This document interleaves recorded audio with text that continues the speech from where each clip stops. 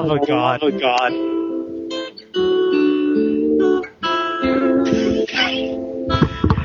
I'm 14 again. Excellent. Uh-huh. Are we taping that? I pressed record as soon as I heard the music start, and I didn't realize he'd be so cliche. That is not cliche. How dare you? You take that back. That's the number one song on every Top 100 countdown. Yeah. And that's what everybody wants in, like, Guitar Hero and Rock Band. And, Vic, you should have licensed that for Solium Infernum. Oh, it's in there. It's an Easter egg. It's an Easter egg. That should totally be a place of power. You know, like Robert Plant and Jimmy Page is on the stage doing the opening licks of Stairway to Heaven. There we go. You know, that should be, instead of that terrible angelic host, you should have Jimmy Page stepping on demons. Running back him around. Yeah. You are listening to 3 Moves Ahead, the official podcast of flashofsteel.com. And as you may have already heard, since I'm leaving all that stuff in, with me today is freelance writer Tom Chick. If I can get anyone a coffee or a phylactery of putrid essence, let me know. Do you have that in eggnog flavor? Dr. Bruce Garrick, the master of music. Do you know that AC/DC doesn't have any music on iTunes? You know, I know that because I tried to download Highway to Hell. Yeah.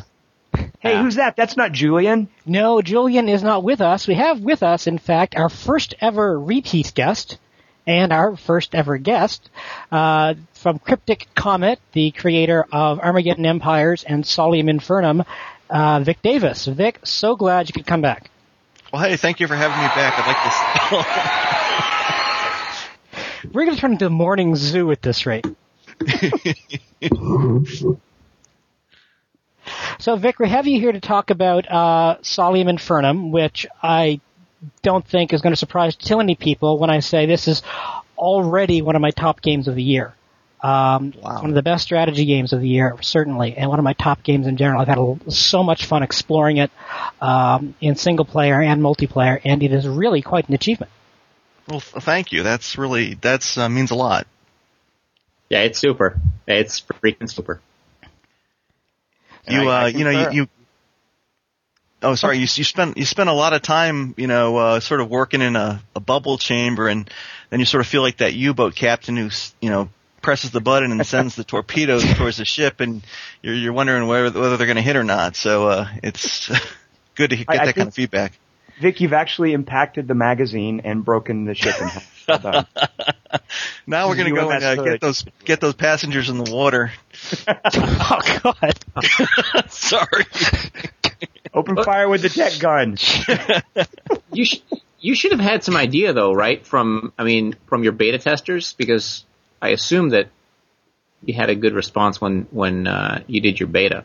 Actually, that's a good question. Because I'm curious, though. Well, I want to start, I want to start with just getting a basic explanation for our listeners what Solium Infernum is.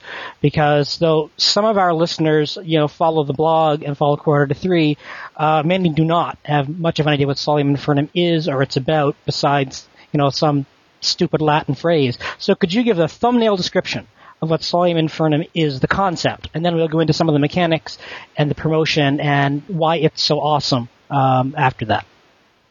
Okay, well, I guess it's basically a turn-based strategy game set in hell. Its inspiration is from a line in Milton's Paradise Lost: "To reign is worth ambition, better to reign in hell than serve in heaven." And you basically take the role of an archfiend trying to stab your opponents in the back, bully them with vendettas and demands and insults, and win enough prestige so when the game clock runs out, you're the next ruler of hell and you assume the throne. That's it in a nutshell. But it's, yes, it's that, but the whole, there's so many different questions that I have about this, and I'm not really sure how we're going to start, and I'm probably just going to keep talking so that Tom can't talk.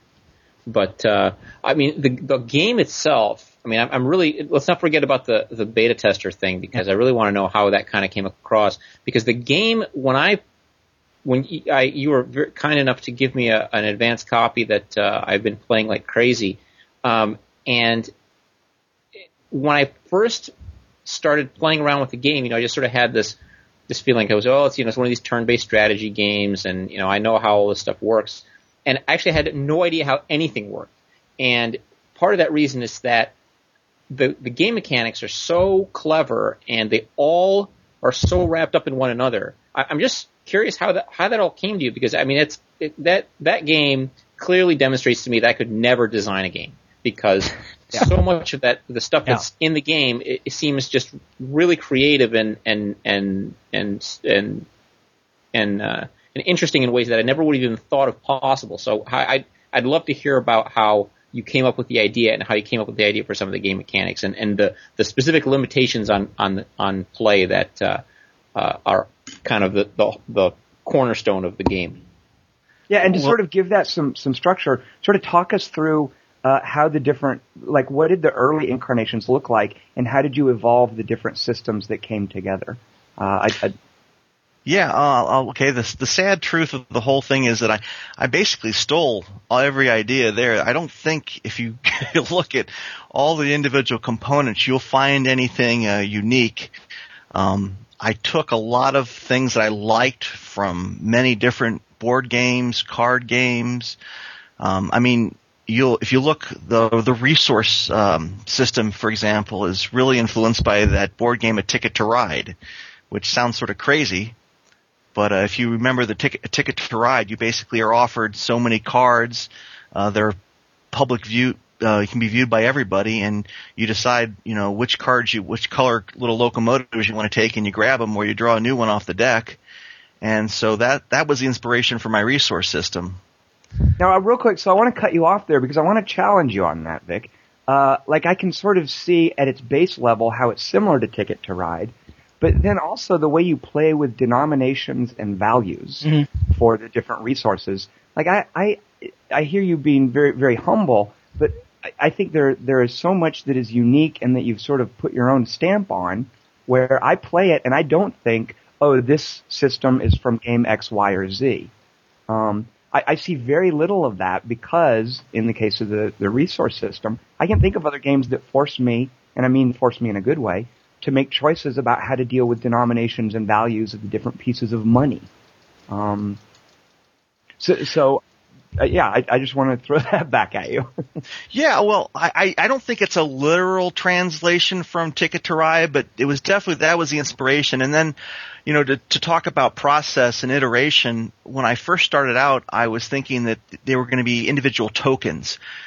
Because, there's different things you want in the game. You want a legion, or you want a relic, which gives you that global bonus, or you want an artifact or a praetor, which is a hero. And my idea at first was, let's keep it really simple, and what you'll do is you'll draw a card that has a token for one of those categories. And then you would use the tokens to pay for whatever you wanted. So if you wanted to buy a legion, it would be 5 legion tokens. And then I thought, maybe that's too simple. Maybe it would be best if you had possibilities where you had to choose between, different types of resources on the same card, and it didn't match up completely, and you had to waste a little. The part of the resource system I think is going to frustrate a lot of people is, you don't often get the perfect draw, and sometimes you got to overbid or overspend on some things. I think that's one of the many things that makes this game, not your average strategy game. But another thing it makes me think of is board games. The game itself. I think you could take this game as is and basically just publish a board game out of it. There's so many things that I can see people doing. I can see. You'd have a little display. Each person would have a little display, and they'd put little orders on their little order tokens on, each order slot that they have, and then you would have little tiles that you would uncover when you gained another order slot. The legions would be little markers. The places of power. If you had an Ameritrash game, you would probably have like little plastic places of power that you would put on the. Everything would be. I think you could totally do this as a board game with basically no changes to the rules. Did you sort of conceptualize it as a board game?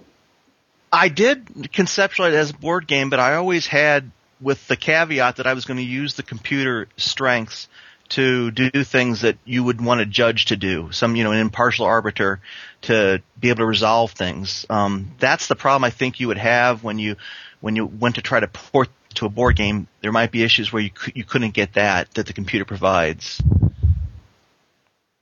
There's a whole bunch of things. Go ahead, Troy. I've talked too much. That was actually me. But yeah, Troy, go ahead, Tom. No, go ahead, Tom.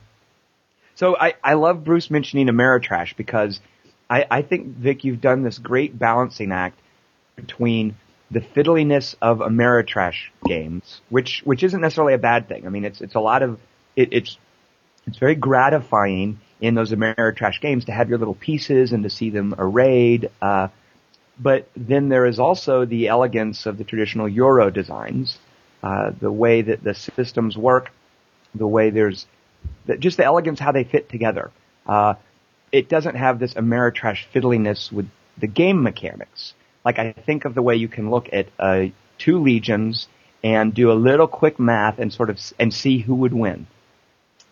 So you've done this great balancing act between Ameritrash fiddliness and atmosphere and Eurogame elegance and pure mechanics.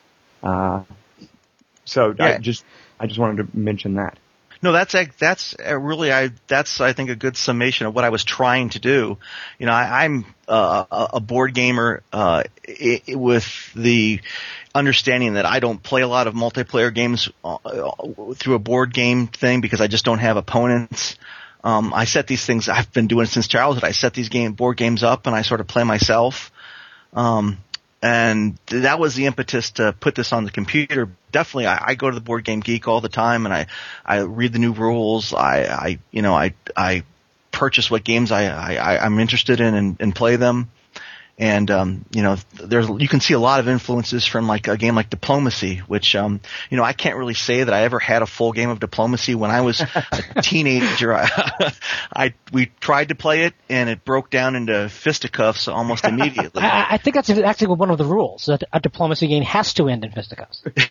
Well, this was my brother, so there was blood drawn, I think, but so. And that was a game I actually went and I got the old rules, I downloaded them on the internet and ran through the rules again. I don't own a game of Diplomacy right now, but I looked over the rules and I remembered, these are things I thought at the time were really interesting, like the support mechanics, where, you had to plan out where you wanted the confrontation to occur because you needed not only support from your own forces, but from other players, the way the board was laid out. So that you don't get the other support from the other players in this game, but you definitely do get the idea that you need more than one piece or a combination of pieces to do something. And then I love how that feeds into something like deceit and the deceit rituals. The way that deceit can so thoroughly undo a powerful support structure. There's this great system of trumps and counter trumps there. And deceit is something that I sort of came to late in the game. It's one of those later things you appreciate after you've grokked so many of the other mechanics, right. And you see, deceit breaks this. I see. Tell us a little bit. I want to throw a few of the systems at you that you seem to think that you've drawn from other board games, and I'm curious what your influences are there. And one of my favorites is the way that your Archfiend's stats basically unlock which game mechanics you have access to, which things you can break and take advantage of. I want to give some examples for our listeners, Tom. Well, so early on, when you're building an Archfiend, my first approach is, this is like Tropico. I set my stats, I take a few perks, maybe I take a disadvantageous perk, and I build my dictator, except in this case, it's a demon. But that's not at all really what you're doing, Vic, because you don't have that many points to spend. Tropico is all about you drop something in every slot. So if this was Tropico, you would set your wrath and your charisma and your cunning. But what you force players to do is make either or choices. You can't choose everything. So early on, that's I'm like, like okay. Dominions. And that's like any good gameplay design, give the players a bunch of awesome things, but only let them have a couple of them. Right, but what I was going to say is before, and Vic can talk forever in a second, but that whole thing reminds me of Pretender Creation and Dominions. Thank you. Next. Yeah, that's a huge influence. Absolutely. Okay, so yeah, well that's what I'd like to hear from you is how did you hit on this wonderful idea of forcing the player during the Archfiend creation to decide what aspects of the game mechanics they're going to be able to access. For instance, if you don't take Martial, if you don't take Wrath to give you the Martial skill, you can't use combat cards, which are a huge part of good combat. It's literally keeping a card face down on a unit so the other player can't do the math. Or, like I mentioned, if your deceit is high enough, you can completely subvert the support structure another player sets up. So tell us where that came from. It's hard to remember what the exact genesis of the idea was, but when I went to design the game and I get out my notebook, one of the things that I wanted was I had this idea of, paths to power and different play styles. And the top play style that I wanted to be able to provide was a turtling type thing the deceit probably works in here too, where you could pretend to be this Archfiend who was just going about your business and you never were up at the top in prestige, but you were basically undermining your opponents the whole time, and then in the late game you would come up with a strategy that was going to propel you to the top. And so I wanted to be able to sort of break down different strategic paths that the players could take and force people, if they wanted, with Dominions too, if you want to have access to the real top powers, assuming you've got a game that's not going for infinity, you have to really specialize a bit, and you can't be, a master of all trades. You have to be a specialist in one. And so I broke it down with, the martial skill area, which is basically about being the warlord and having lots of legions and these tactic cards, these combat cards that power them up. And then the deceit was another one, which I thought, well, there's a lot of clever mechanics there because part of the game I wanted to be, a lot of game theory where you're trying to think what is your opponent planning to do and what does he think you're going to do and how does that interact. So that, the deceit would be very much a manipulative type strategy, and then the one that was the prophecy strategy was really all over the place, and it was only refined, I guess, towards the end that it was going to be basically not only knowledge about your opponent's position, which is nice to have and can combat other strategies, but also about manipulating the special objectives idea, the secret objective idea. And then, of course, destruction, I think, gets the short end of the stick. It's basically about direct damage. Its biggest liability is that you have to have some condition where you can take the boomstick out on your opponents, and which means vendetta.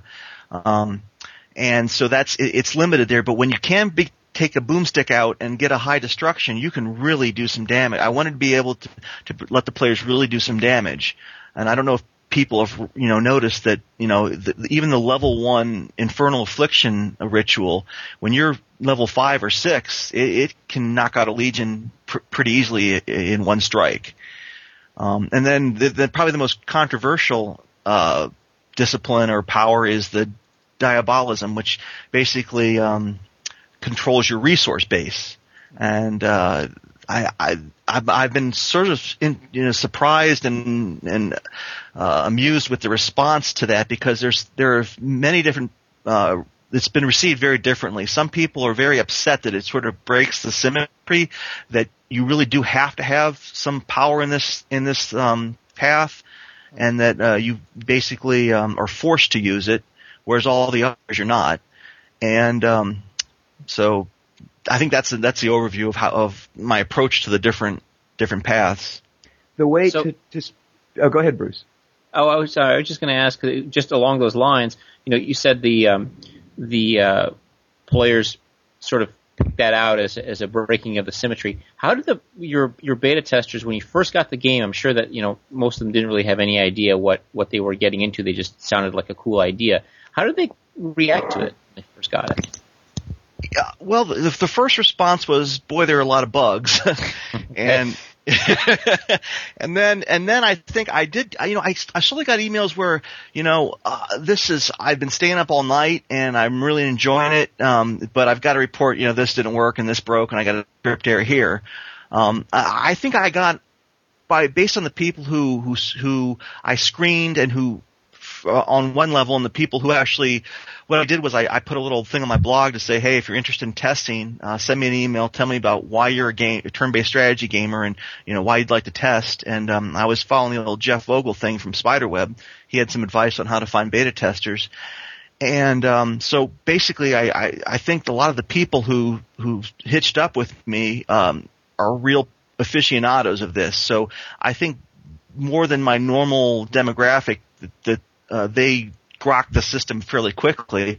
And most of the emails, the reports were very positive, they were intrigued, but there were weaknesses out from the bat on a lot of the things. No major huge design changes, but there were some significant design changes that I implemented. What sort of things did you learn from your beta testers that you weren't able to see yourself? That's a good question. I think, I started out with, basically prophecy being way too weak. And so I tried to tweak that a bit. Most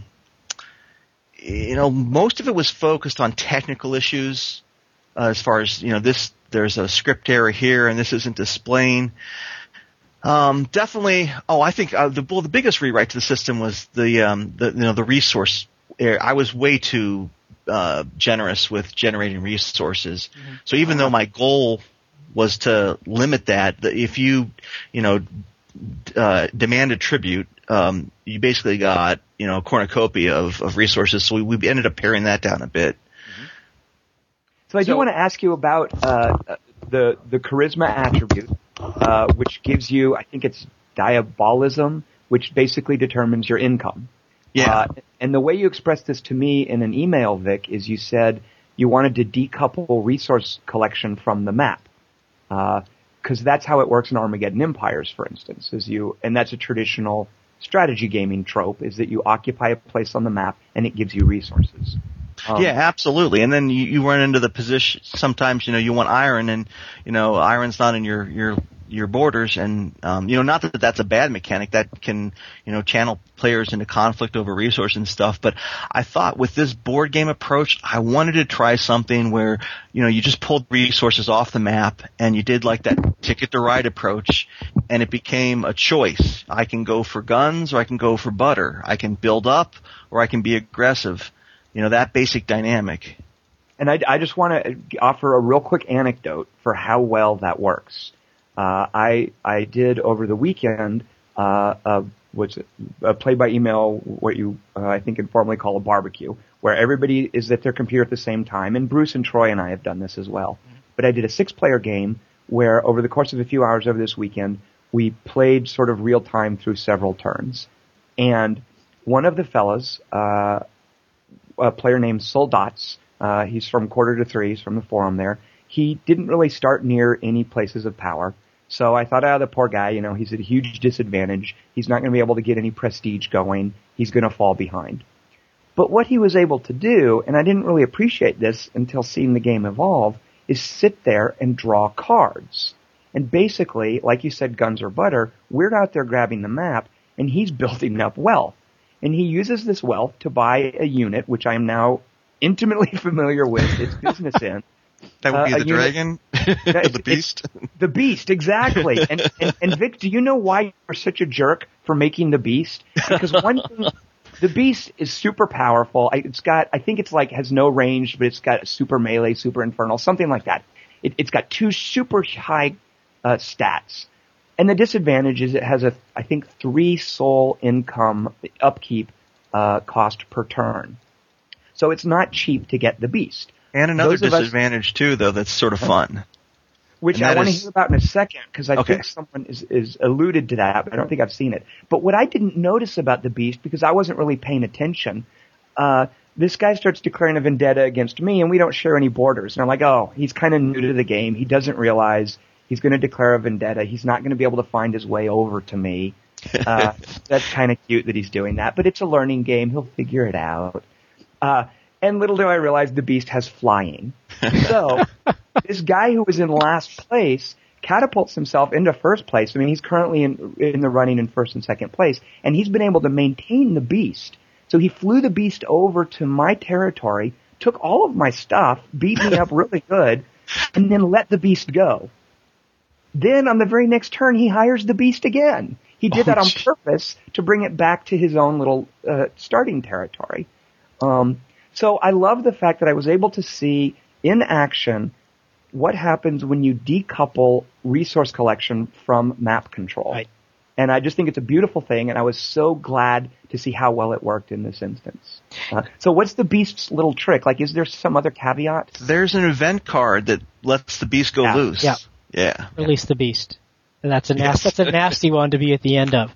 I mean, it's really that anecdote also demonstrates just how open and versatile the game system is. There are so many mechanics, and as Bruce said, they're also nicely intertwined that there are so many avenues for progress and to fall apart. I mean, you can have a great plan and have your vendetta all set up and everything ready to go, and then someone plays, sorry, all vendettas are canceled, or they shut down the bazaar, and they can do so much damage can be done that you have very little control over.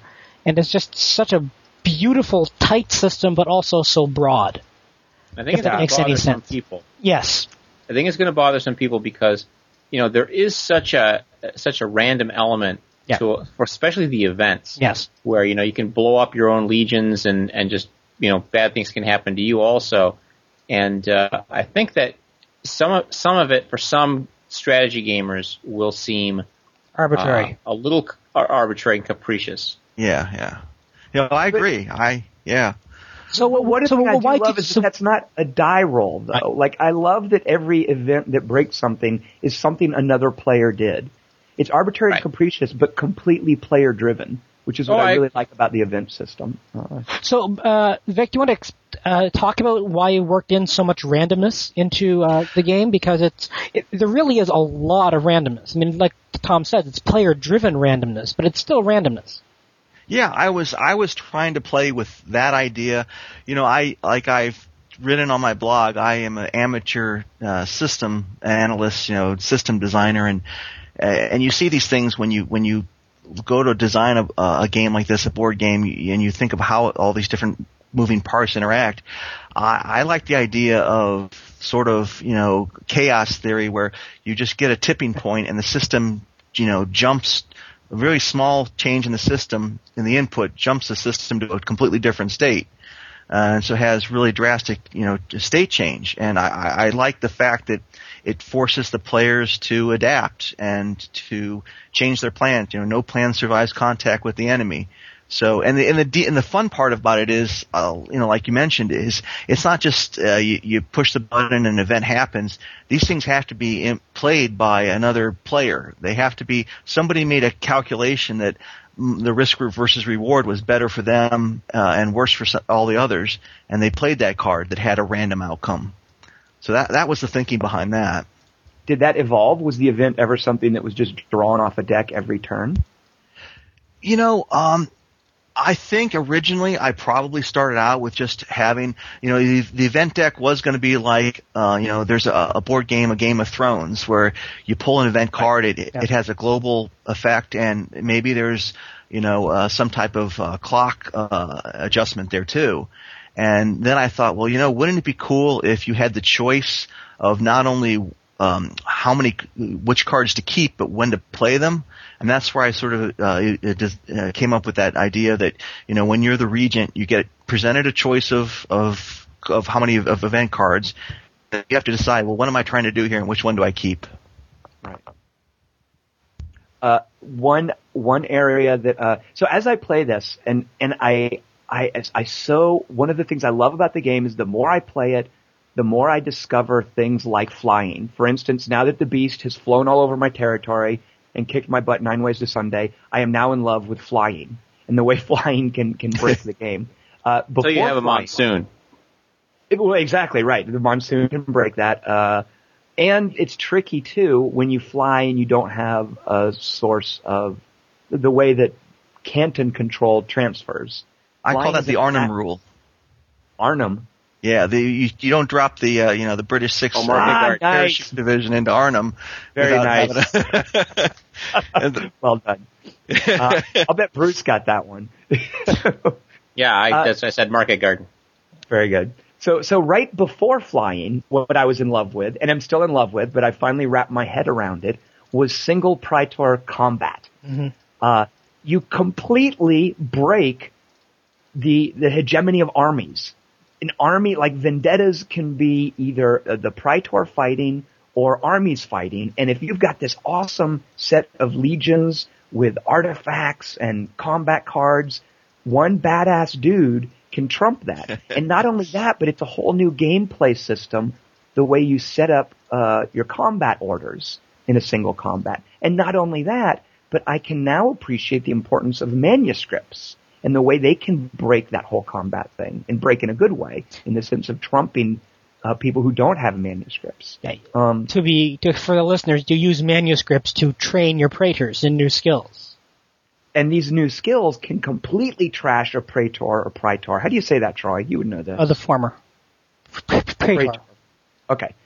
They can completely trash a Praetor who doesn't have a manuscript. Yep. So in that play-by-email game that I had going, there was one single manuscript combat move called Veil of Smoke that almost makes a Praetor immune to damage. And the moment that disappeared from the bazaar, everybody was on edge about single Praetor combat. So I love how that trumps your army system, and can you talk a bit about how that came into being? Here's part of why I asked too, Vic, is one of my favorite real-time strategy games is Battle for Middle-earth 2. And Battle for Middle-earth 2 does a great job of capturing in the Lord of the Rings the importance not just of armies, but of heroes. And I love how you've done that in Solium Infernum, is there are armies on one hand, but these exceptional individuals on the other hand. Yeah, and just a real quick aside, you mentioned Battle for Middle-earth 2. I sort of remember, that sort of jars my memory now, because I remember thinking of these, we talked about the different disciplines, of those being sort of like ring powers. We work your way up the tree for one of these and unlock different things that were, very unique in an area. Very nice.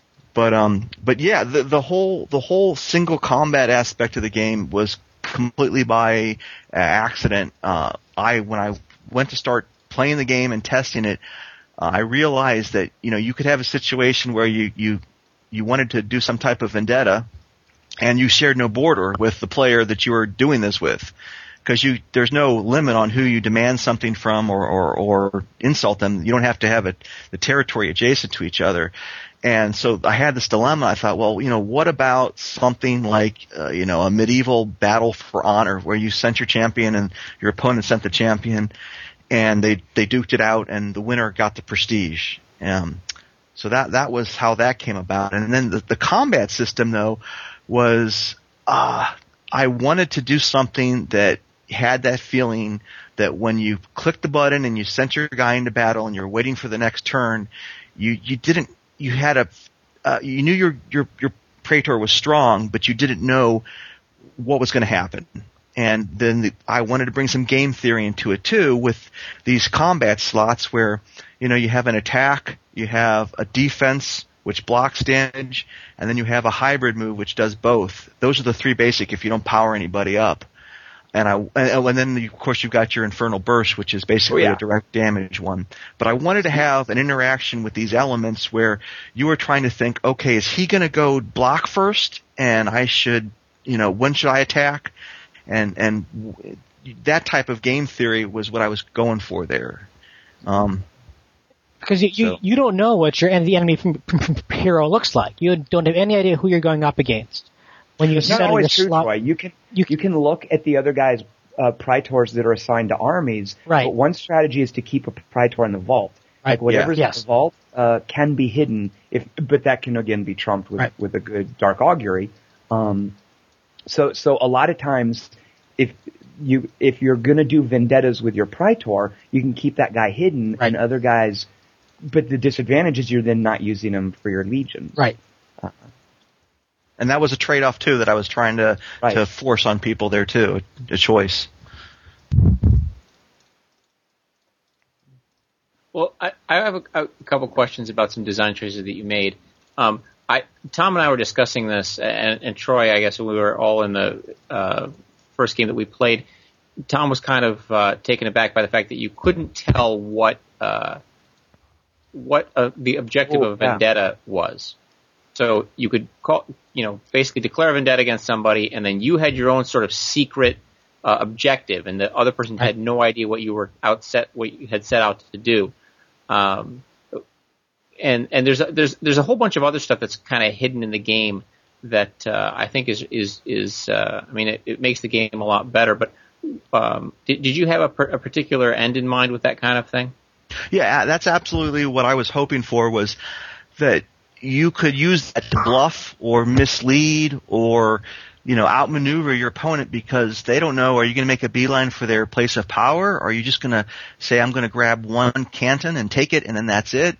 Are you going to try to destroy their legions? The uncertainty made for, I thought, a tension there, and then some second guessing and double guessing on both players' parts.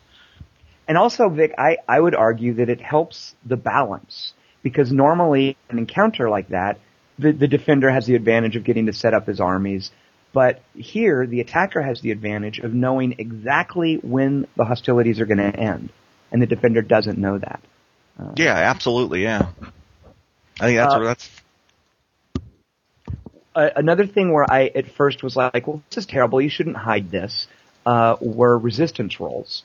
When you do a ritual against someone, there's a resistance roll on 2d6, and it's modified based on things like the target's attributes.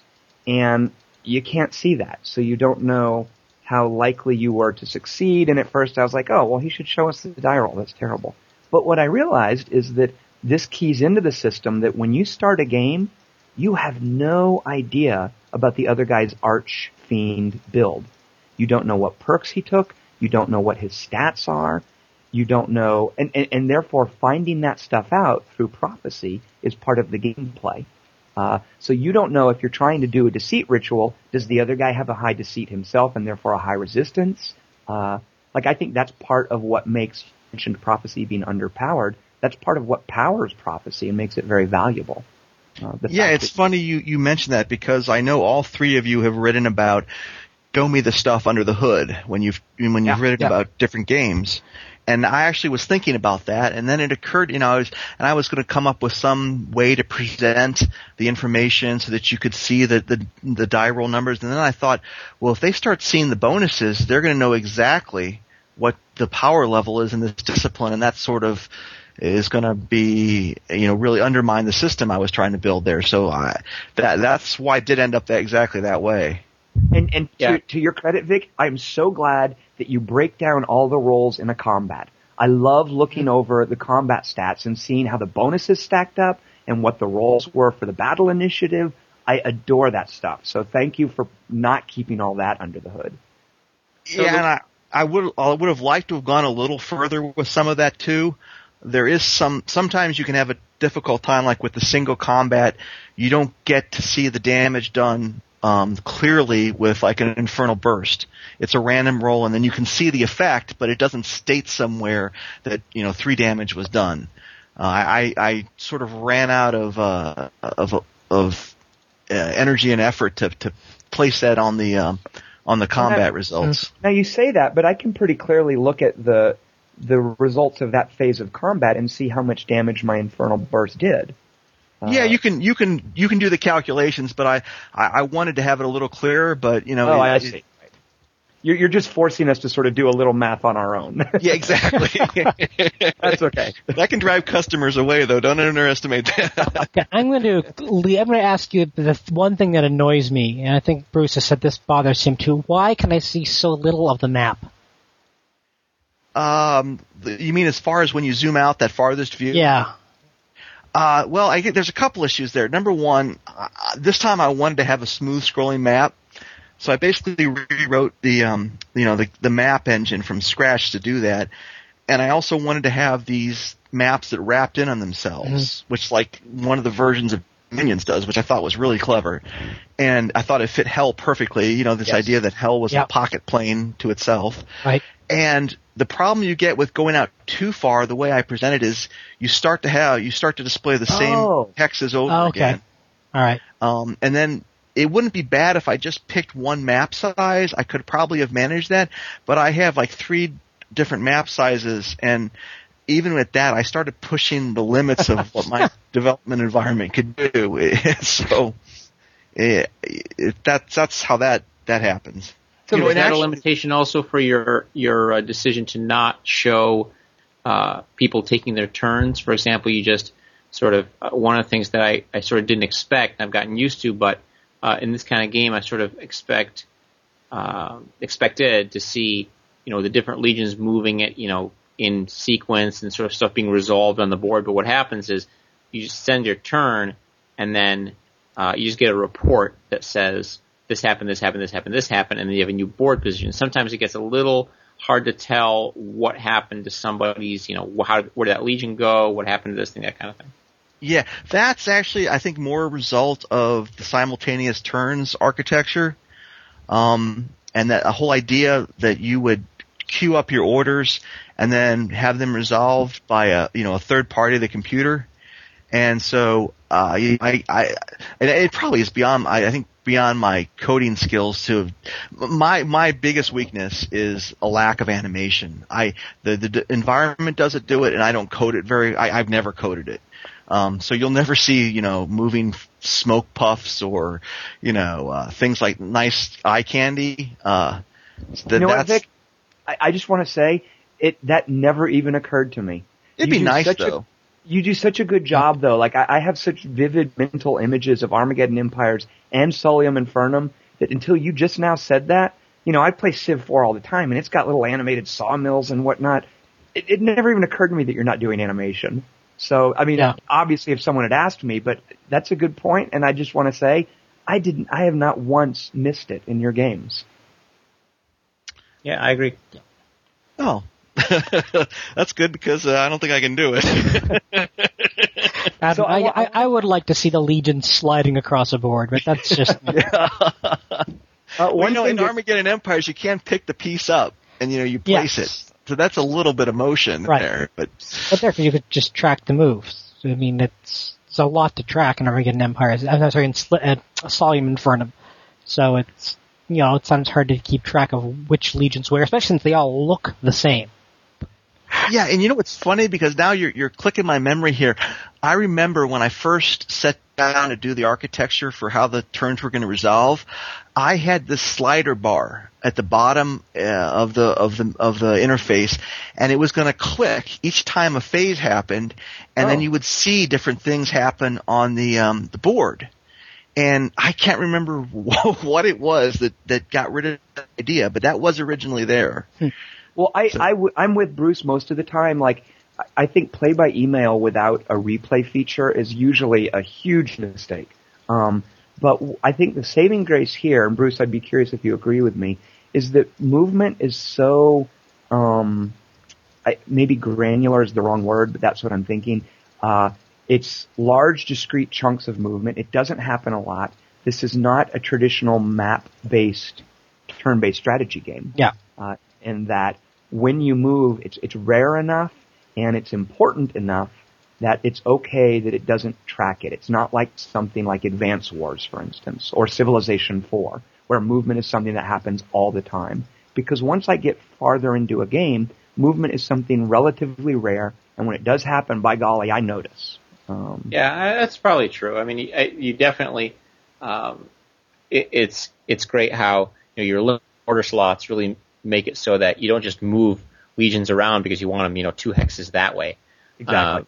Nice. So, in that sense, but I'm not just talking about the movement really. I just sort of, sometimes I'm wondering, who, it'll say some canton changed, ownership, and I mean you can click on the thing and it'll take you there, and I understand that, but I think sometimes the map is. I should mention Ben Sones, who I think did the map art, and who's a Quarter to Three regular. And a former contributor to Computer Games Magazine. Exactly, former editor at Computer Games Magazine. That's right. Did a fantastic job with the map, and I really appreciate how he was able to keep the art design consistent. The aesthetic, yeah. Without making, some kind of hideous concession to gameplay.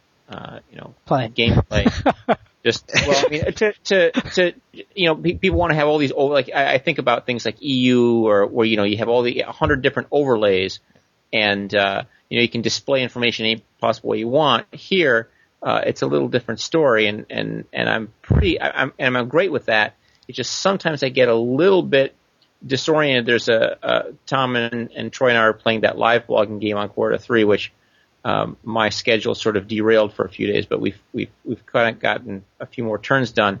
And having been away from the game, I thought I was attacking one guy, and then I sort of saw who I had done a vendetta against, and I realized that I hadn't calculated the borders properly. So while I could attack the guy, I should have to go through somebody else to do it. So.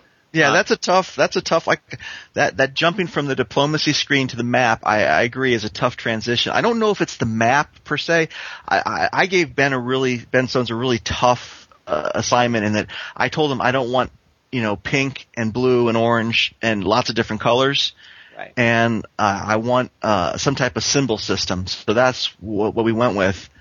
And of course working with me is not easy because I'm, trying to get the graphics to work with my development environment, and they're not, it's not always the most ideal way. I can't handle lots of layers. The map will just, slow to a crawl. And, since I was so insistent on doing a smooth scrolling map, that was another issue. But I think you have to take a little extra time to jump from the diplomacy screen to the map, but you think of it as a brain workout, I guess. Is my best. Yeah, I mean, it's obviously it's a flaw. It's a conceptual thing you got to hurdle over. Well, I don't think it's a flaw. I mean, I think it's a particular way of doing it, which, people. I mean, I really appreciate how visually pleasing the game is. Oh yeah, the artwork is outstanding. The cards are once again the highlight. I mean, this is the kind of game where you've invented a lot of this stuff. I mean, yet it is a very compelling world. Just by reading about the cards, I can almost believe these traitors existed and were heroes. I think they're well documented in Paradise Lost. I'm not sure the last time you read it. Yeah, some of them are. I don't think all those relics guaranteed are. To be 100% historically accurate. Yeah. I think. Good. I'm glad to hear that. So, Go ahead, Bruce. Yeah, it's just I'm really impressed by that, and I'm willing to work a little harder conceptualizing the game in my mind because I think the payoff is worth it. Yeah. This leads me to a question that I have for you, Vic. So there's, I don't want to put you on the spot, but there are two things that I want you to talk about a little bit, that are problems that I think a lot of folks have with the game. And the first one, which I think is the biggest problem, and it's not going to be what you think I'm probably going to say, but I think the first problem that I'd like to hear you talk about, and this comes a little bit from what Bruce is saying about how he has to work a little harder to reconcile the diplomacy screen and the map. You don't have in Solium Infernum an easy entry for folks who aren't like us. I love the manual. Yeah. I have printed out the manual and I read it in bed at night and I underline bits and I've written notes in it, and I love being a rules lawyer, and the manual caters to me, and it's a beautiful. And why don't I do a tutorial, right? Exactly. Yeah. Like, why don't you offer an in for players who would love Civilization 4 because it eases them into the complexity, or even like Bruce's tutorial for Dominions 3. How come there's no option like that in Solium Infernum? That's something that's more possible. The in-game one, and the in-game type of possibility. I have to be honest. I started probably about 2 years ago on this game, and I get to the end, and the idea of trying to rejigger the engine to click here and display this piece of information there is just painful. I'd rather work on, improving the AI or messing with the mechanics, things like that. So I guess, I don't know if you call it laziness or stubbornness. Yeah, and I realize that's going to drive, I struggle with this. It's going to drive sales away. The question I always ask, though, is, maybe there's room in the world for a game that asks of people, you can't just sit down and start pressing buttons to play. Maybe there's, maybe some games should say, hey, why don't you commit a little time to learning this and you'll enjoy it. Well, there are plenty of games like that, Vic. But I think these days they miss out on part of their player base if they don't also offer some way to sort of encourage players to. For instance, if I was working on this game with you, if I was your producer, I would say, Vic, you are not releasing this game. You're fired. No, I would say, first of all, I would say you get a bonus. You've done an excellent work with design. Second of all, we're not releasing this game until you provide me with, say, 10 saved game states that are tutorials, and the player loads this up and reads a paragraph of text that introduces them to one of the gameplay mechanics. So it's a 10-step tutorial, and rather than having to hard code some, this piece moves here, they're just saved games that correspond to a paragraph in the manual. So the player reads the paragraph in the manual, he loads up tutorial 1, and it shows him a single Praetor combat. So if I was your producer, I would have forced you to do something like that, because I think there's so much here that I think that would have gone a long way in terms of the work it would have taken you and the returns you would have gotten for it. Well, let me ask you something like this. With Gal Civ 2, when it came out, how many people do you think watched those videos? I mean, do you think that... Well, there's a difference, though, because the Gal Civ 2 is really building on the Civ and the Mass of Orion model. It's already a very familiar game mechanic to, strategy gamers and gamers in general. I mean, Solomon Infernum is so unique, and it cribs from so many different board game mechanics that the way they fit together, people aren't just going to walk in and understand how a ritual relates. Yeah, I see what you're saying. But I think, too, the thing about those videos, I don't know how many watched them, but I will bet enough people would, the amount of work it would have taken to do a tutorial like I just mentioned, would have paid off. Like, I think it would have been worth whatever return it got. However, I never really thought about, that's an interesting approach. My whole thing was, I tried this actually with Armageddon Empires when I sat down about it, and I thought, I'm stuck here with this random map generator. How am I going to try to walk somebody through? Right. Unless I jury rig everything to try to come up, and that's a lot more coding. But that's an interesting approach. That's something to think about. Okay, well, I'm just warning you if I'm ever your producer, what you're in for. So that was one problem. You have another one, Tom? So the other thing I want to talk about, and I'm sure you can see this coming down Fifth Avenue. This is the aggressive AI? Exactly. Now, I adore the game, and I'm more than happy to say, this is mainly a multiplayer game. You've sort of talked a little bit about what you wanted to provide with the AI. Tell us a bit about how successful that's been for you, and whether or not you feel that's something that is going to get further work, or what it can and can't provide as a single-player game. Yeah, wow, a loaded question. I think I'm definitely going to work on improving it. I think the whole, framing the argument, though, needs to be explored a little bit, because it's an interesting thing. I think my biggest mistake right now has been probably the approach I took towards providing some AIs that were very introspective, that were supposed to be turtlers. And so I think the big complaint I'm getting right now is that the AIs just sit there. They're very passive. And I'm wondering, the expectation is that they'll be throwing, insults and demands around and generally harassing the human player. And I think that might be a flaw in the way I approached, the overall architecture.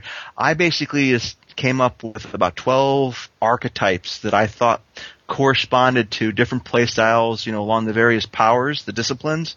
Right. And so they're not all going to go bullying their neighbors. Some of them are going to say, I want to win by powering up this tree and casting this ritual. Maybe it's one that says, I'm going to get some places of power and then reach level 5 in prophecy and go for, a forbidden lore win, which basically doubles your income from that. So I think part of the problem is players are looking at the board, they're doing their orders, they're clicking next turn, and they're sort of seeing everybody just sit there doing their thing. And so I think one of it's perception, not that, I'm not providing by any stretch of the means a world-class AI. I would never claim that. These are basically, it's a goal-oriented architecture where these AIs come up with goals and they try to pursue them as best they can. Some of it's a pool system where they try to calculate a pool of things they'd like to do, and they randomly choose one through a roulette wheel. So you get a little bit of stochastic process there. But I did.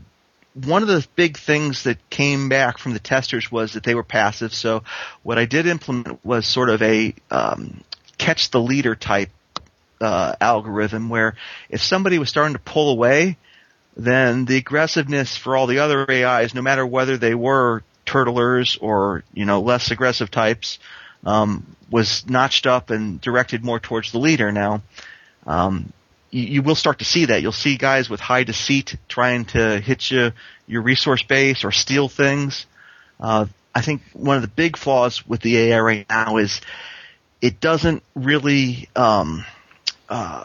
use the insults and demands to achieve a goal. It's more just harassment. Right. So that's something I'm going to work on. Is the whole idea that it's primarily a multiplayer game. I think it's probably going to be enjoyed very well as a multiplayer game, but I, did want to provide something to people where they could play this board game by themselves. I get a wide, you get a bell curve of feedback from people as far as difficulty. I think, honestly, this bell curve has shifted a little more towards it's too easy. But I do get, emails and I see posts from people that the AI does, provide a challenge every once in a while. And then you get to the whole, not to go on here too much, but you get to the whole Soren Johnson issue of, playing to win. What should the AI be doing? Are people going to be satisfied if, the AI clobbers you?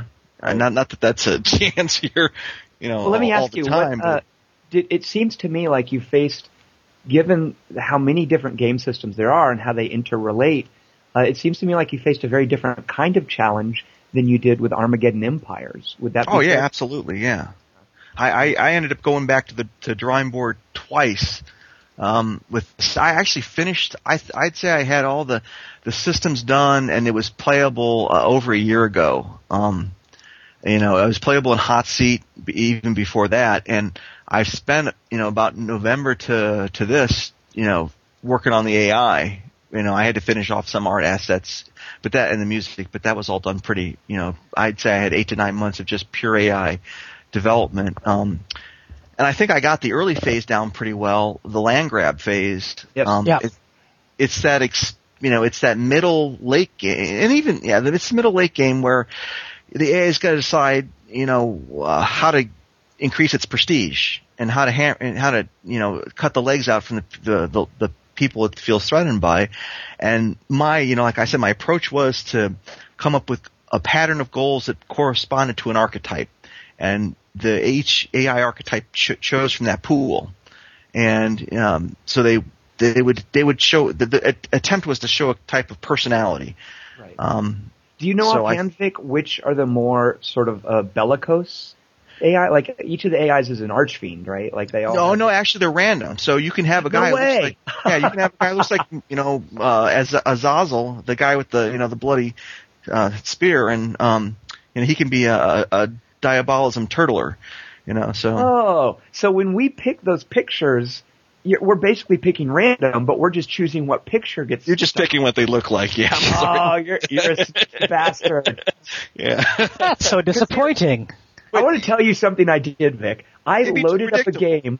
Here's what I did, and you've totally stymied me. Damn you. I loaded up a game with a high prophecy build and sort of cheated my way to look at all of their stats and wrote them down so that in my future games I would know what the different archfiends were. Oh my God, you're such a jerk. Oh, you're such a cheater.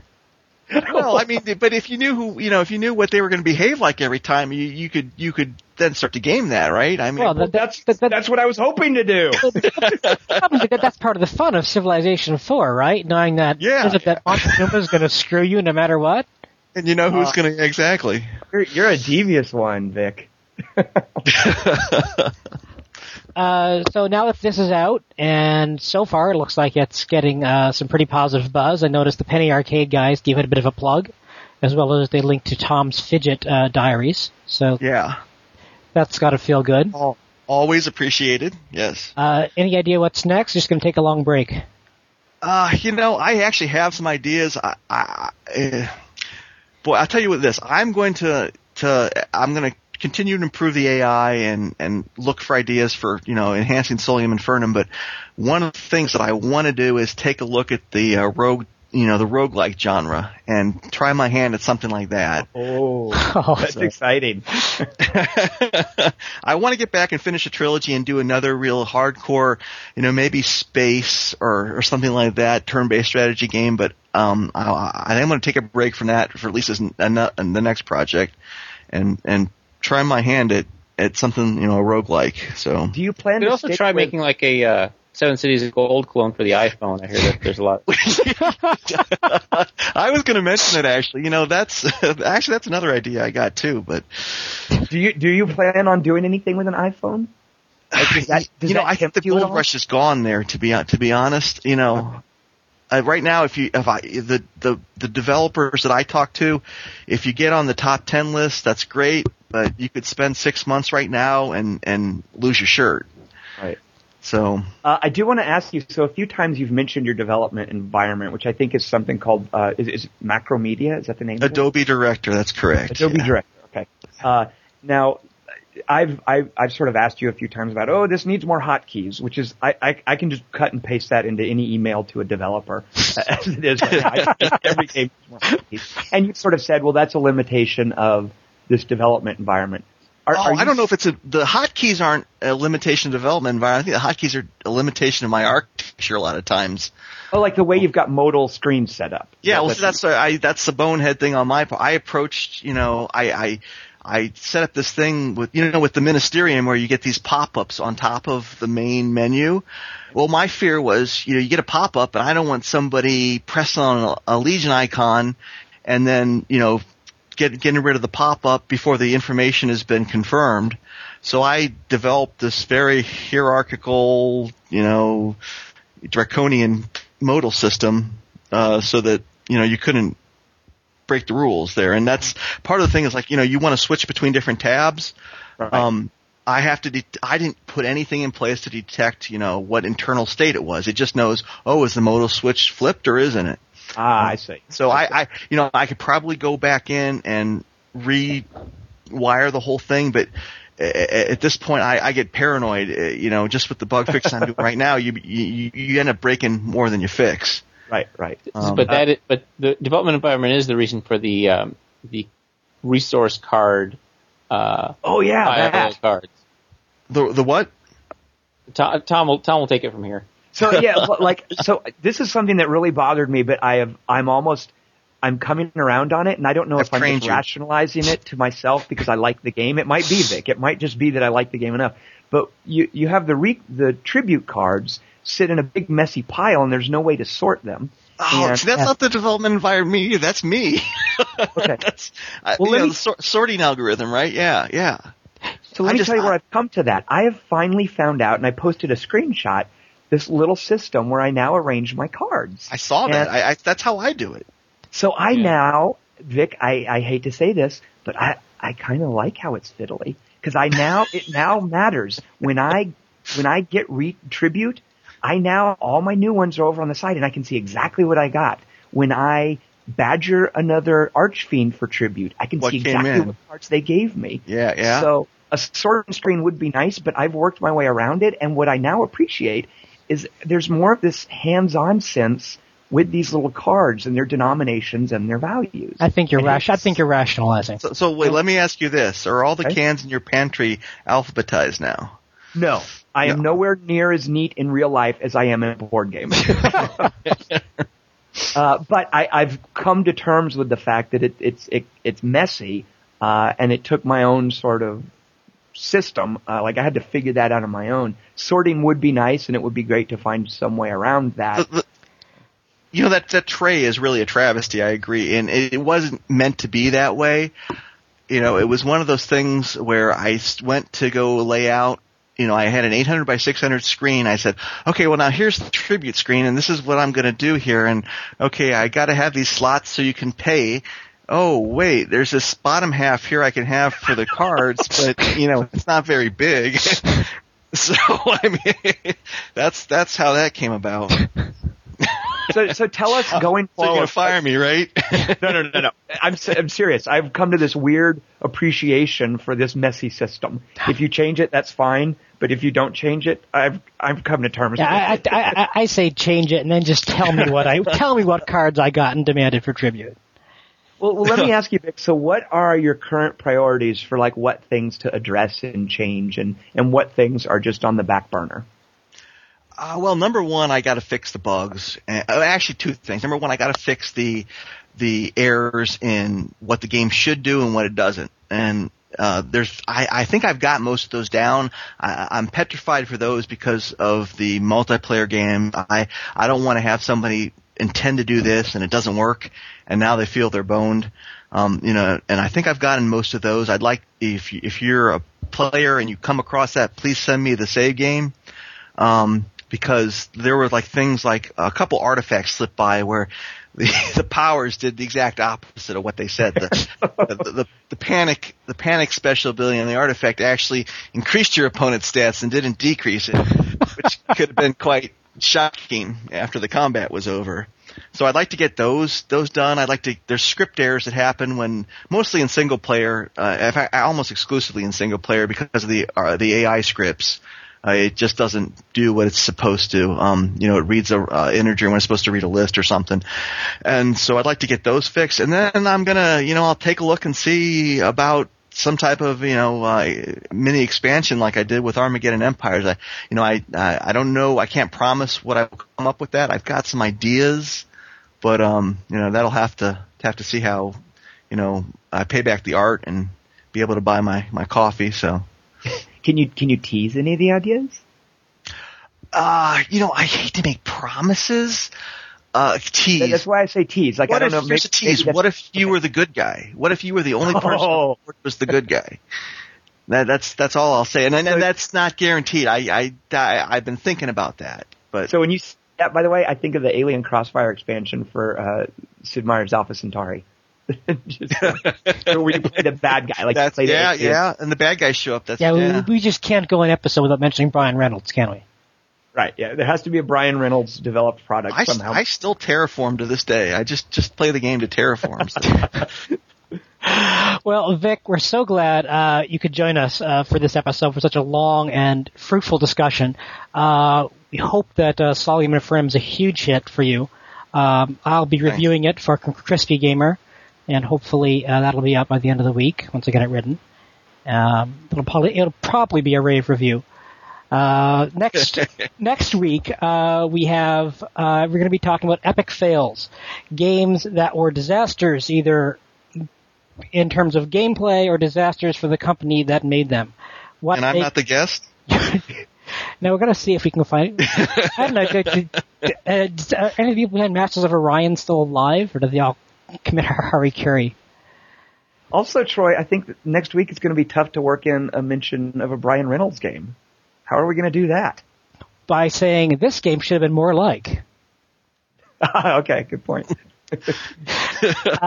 So say goodbye, everyone. Good night, all. Good night. Thank you again.